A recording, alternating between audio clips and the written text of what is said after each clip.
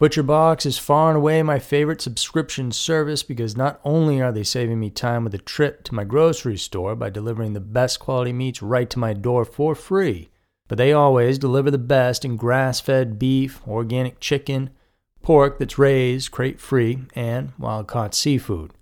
With ButcherBox, I always know I'm getting the highest quality products available, and the proof is in the flavor of the dishes I make every time I use them, which is basically every day. And once you open a box, you'll see how committed they are to getting you that quality too. I'm talking ribeyes and strip steaks with all the marbling, steak tips carved up the way they should be, nice and thick, awesome chicken wings and thighs that I can store and pull out whenever I want to make a meal that my friends and family will love. With ButcherBox, you don't have to worry about what's for dinner. ButcherBox is offering our listeners their choice of a weeknight meal essential: 3 pounds of chicken thighs, 2 pounds of ground beef, or 1 pound of those premium steak tips for free in every order for a whole year. Plus, get $20 off your first order. Sign up today at butcherbox.com/everytown and use code everytown to choose your free offer and get $20 off. So one more time, because this is key. New users will receive their choice of 2 pounds of ground beef, 3 pounds of chicken thighs, or 1 pound of premium steak tips for a year. Use code EVERYTOWN and get $20 off your first box. This episode is brought to you by Shopify. Do you have a point of sale system you can trust, or is it a real POS? You need Shopify for retail. From accepting payments to managing inventory, Shopify POS has everything you need to sell in person. Go to shopify.com/system, all lowercase, to take your retail business to the next level today. That's shopify.com/system.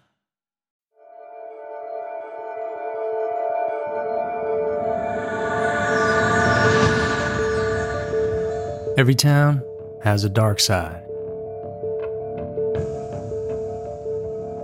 Up front, I want to let you guys know that there's some content in this story that will be upsetting to some. If you don't want to hear the details of this case, then it's probably best to sit this one out. 17-year-old Kelly Bates from Manchester, England, met the love of her life, 48-year-old James Smith. He swept her off her feet and things were looking up for the young girl, at least in the beginning. But over time, all that changed. And James turned out to be a very bad man. Someone who over time slowly dug his fangs into the girl, both metaphorically and literally, until it was too late. The once enamored Kelly had fallen for his trap, hook, line, and sinker. And her story is one filled with tragedy, but also serves as a cautionary tale to the rest of us. I'm Andy Fitzgerald, and welcome to this week's episode of Everytown. The story of Kelly Bates is truly heartbreaking. A young and naive girl who really didn't know any better, wasn't capable of seeing the red flags. So let's head over to England and try and figure out how exactly this tragedy occurred, and was there something that should have been done to stop it.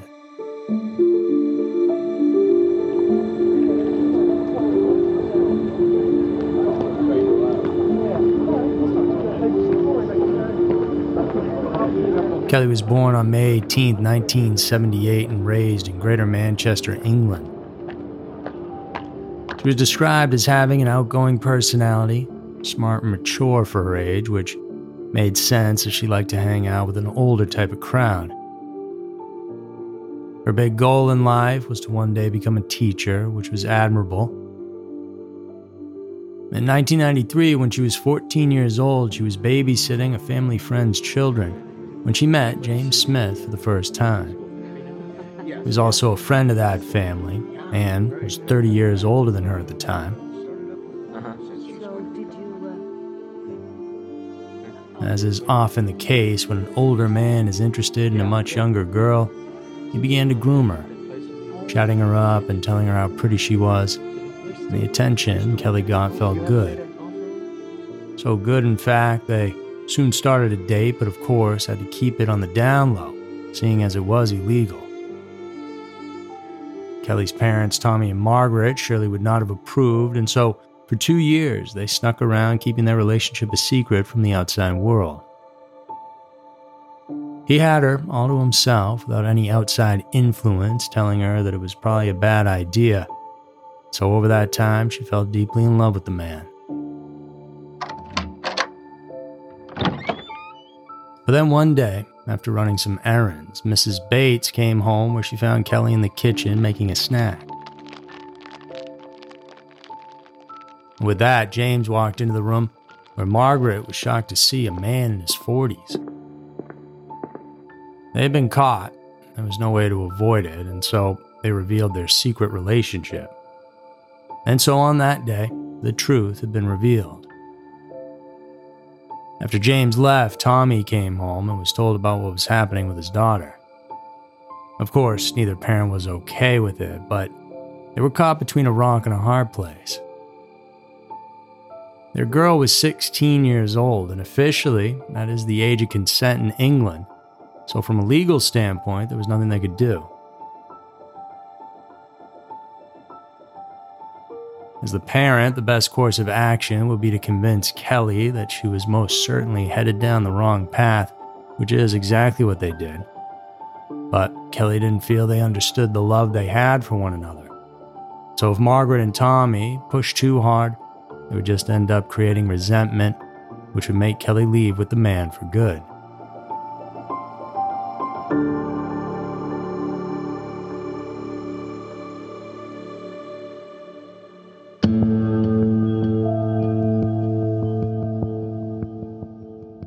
Beyond just the huge age difference, there were other things that bothered her parents.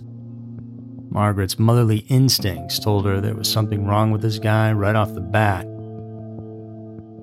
In an interview later on, she would go on to say, "This wasn't the man I wanted for my daughter. I vividly recall seeing our bread knife in the kitchen and wanted to pick it up and stab him in the back."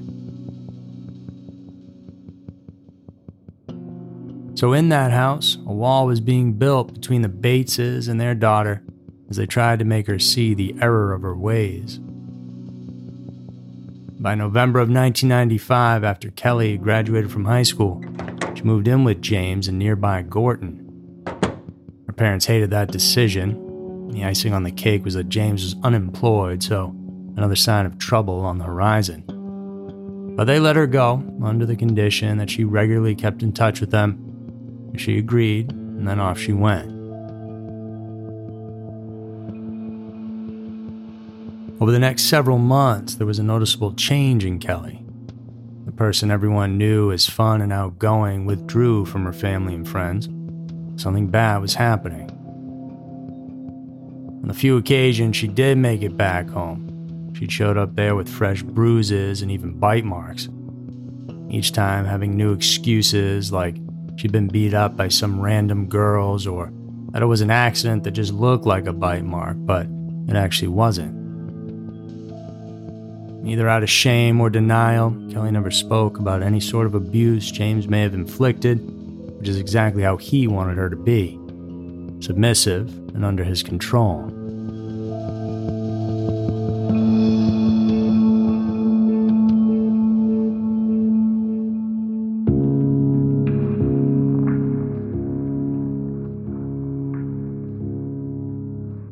James was a jobless divorcee who lived about 6 miles from Hattersley, where Kelly's family lived. And those who knew him described him as house-proud and well-groomed.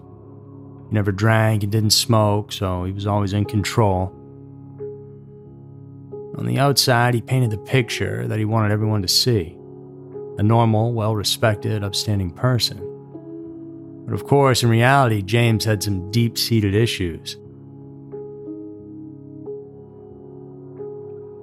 His first marriage lasted a decade, but it ultimately crashed and burned due to his violent nature. He went on and had a relationship with a 20-year-old woman named Tina Watson, who endured his torment between 1980 and 82 while carrying their child. Miss Watson had this to say about his ability to draw women into his abusive side. At first, it was now and again just a little tap. But in the end, it was every day. He would smack me in the face or hit me over the head with an ashtray. He would kick me in the legs or between the legs. Eventually, this all culminated in James attempting to drown her one night while she was taking a bath.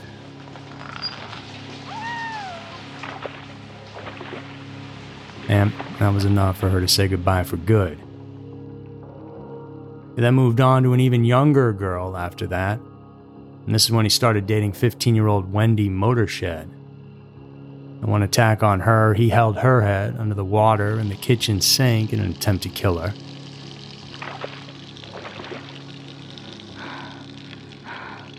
And so by 1993, it was Kelly's turn. After moving in with him, she ended up quitting her part-time job that December. Soon her parents would find that he wasn't 32 years old as they had told him. But in fact, he was 47 by the time the girl moved in.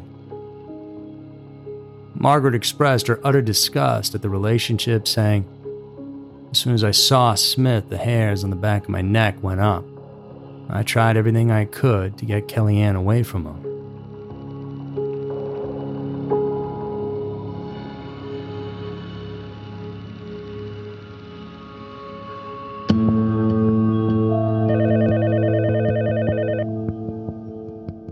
James tried to put his best foot forward with the family, even went as far as to call her parents to discuss his concerns for her after she began staying out all night. But this was all a cover-up for what he was doing to her, laying the groundwork to hide any outward sign of abuse from him by making it seem like she was the actual problem, someone who couldn't stop getting into trouble. Kelly began talking less to her family. On the rare occasion they did see her, they noticed she had begun to lose weight and stop taking care of herself. She didn't care what she looked like, and she even stopped bathing. Margaret would receive birthday and anniversary cards from their daughter, only they were all written in James's handwriting. On a few occasions, Kelly's brother would try to go see her at her new home, but each and every time, James would answer the door, and Kelly was conveniently not at home. When a concerned neighbor who hadn't seen the girl in a while asked about her, James pointed to an upstairs window where she was standing, but other than that, no one had interacted much with her. By this point, James was essentially holding her captive up there, her markings so prominent that he couldn't let her out of the house, even if he wanted to, because it would immediately attract unwanted attention. Eventually, Margaret contacted the local police and expressed her concerns about the situation. But because James had no prior criminal record and no one had ever officially reported him for domestic abuse, there was nothing they could do. All they did was hand her some pamphlets about identifying abuse and ways to get out, which her mom took, but she never got the chance to get them to her.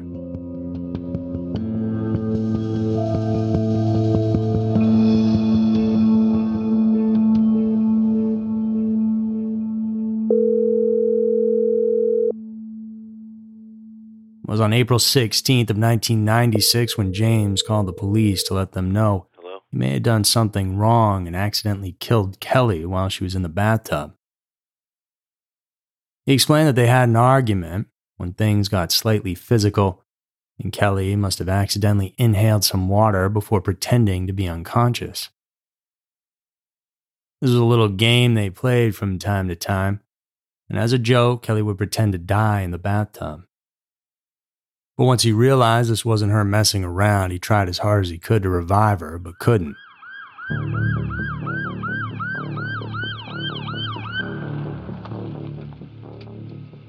When the investigators arrived, though, what they saw made it clear that the 17-year-old's death had been anything but accidental. James was so used to his abusive ways, he didn't even see all the clear marks he had left. Kelly was found in the bedroom, but her blood was splattered all throughout the house. In the autopsy, Kelly's emaciated body revealed 150 separate injuries, as she had been beaten, burned, and stabbed. Her kneecaps had been completely crushed, so she couldn't walk. She'd been blinded, starved, and dehydrated, tied up, and finally, after being knocked unconscious over the head with the shower head, she drowned. So, it wasn't just one night of something going wrong here in this home. Suffering had gone on for weeks until finally there was no coming back, and the only option was to end it.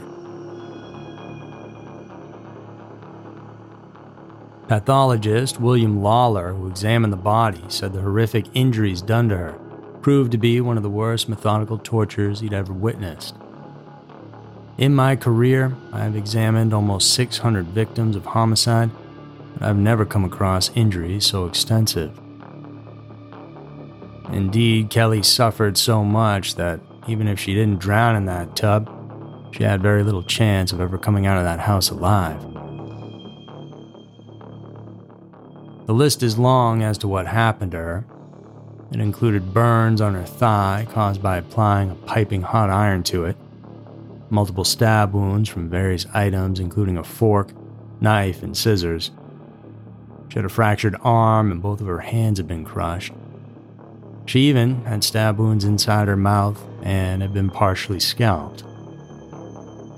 The list goes on, but we'll spare you all the details. Knowing what her daughter went through, Margaret would subsequently come to regret her choice of not stabbing Mr. Smith when she first met him and her instincts kicked in.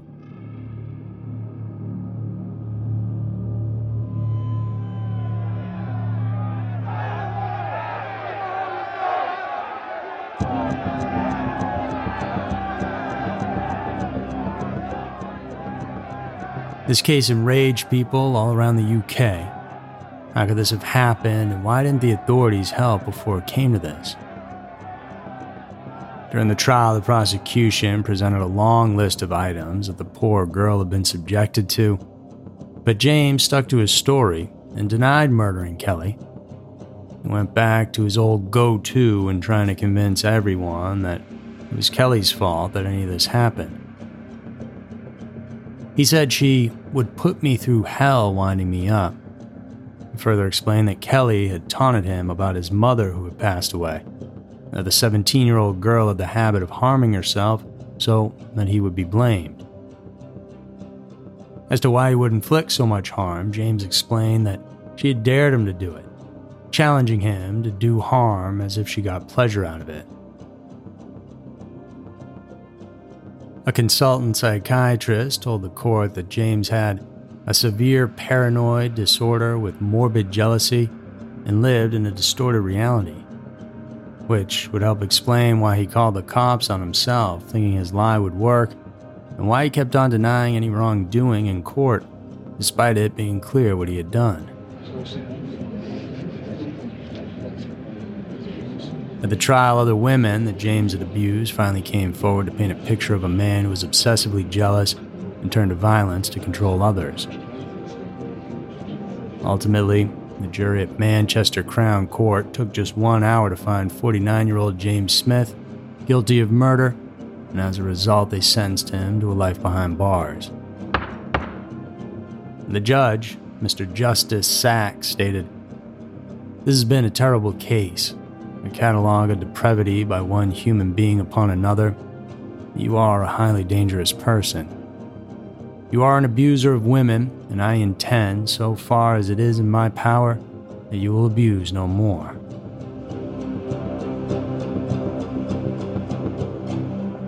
On November 19th of 1997, he was sentenced to a minimum of 20 years in prison, although some accounts say 25, where he remains to this day. And as a testament to just how terrible his treatment of Kelly had been, for the first time ever, every single juror involved in the case was offered and accepted counseling.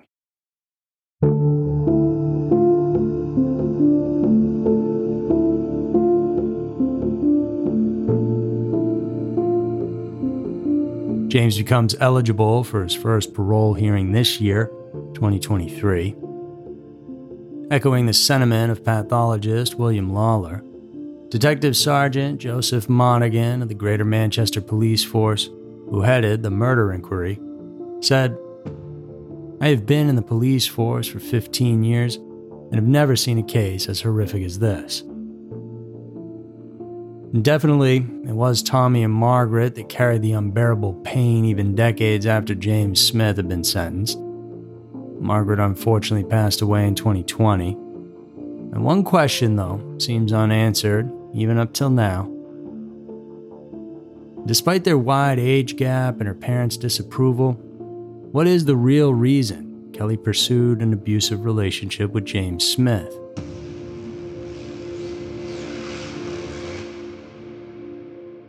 If someone you know is experiencing abuse at home, help is available via national hotlines based both in the UK, Refuge 0808 2000 247, and the United States, the National Domestic Violence Hotline at 1-800-799-SAFE.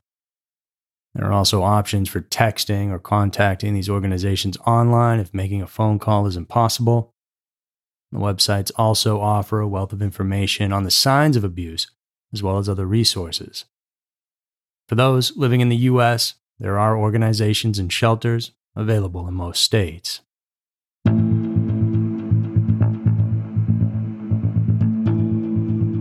So that's going to do it for this week's episode of Everytown. If you enjoyed it, remember you can watch this episode on our YouTube channel. If you want to check out some of the footage we discussed in the case, just look up the Scary Mysteries YouTube channel and you'll find it there along with other cool content. If you do go, please subscribe to help us out. Thanks for tuning in today. Remember to come back next week for another episode filled with scary, strange, and mysterious stories, because you never know. Maybe your town will be next.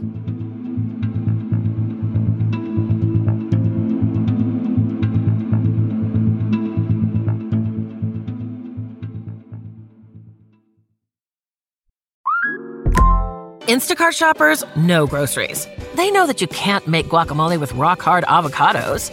They know how to quickly find those peanut butter pretzels you can never find. And they keep you in the know by giving you updates about your order along the way. Let Instacart shoppers help take shopping off your plate so you can get time and energy back for what really matters. Visit instacart.com or download the app to get free delivery on your first 3 orders. Offer valid for a limited time. Minimum order $10. Additional terms apply. Instacart. Add life to cart.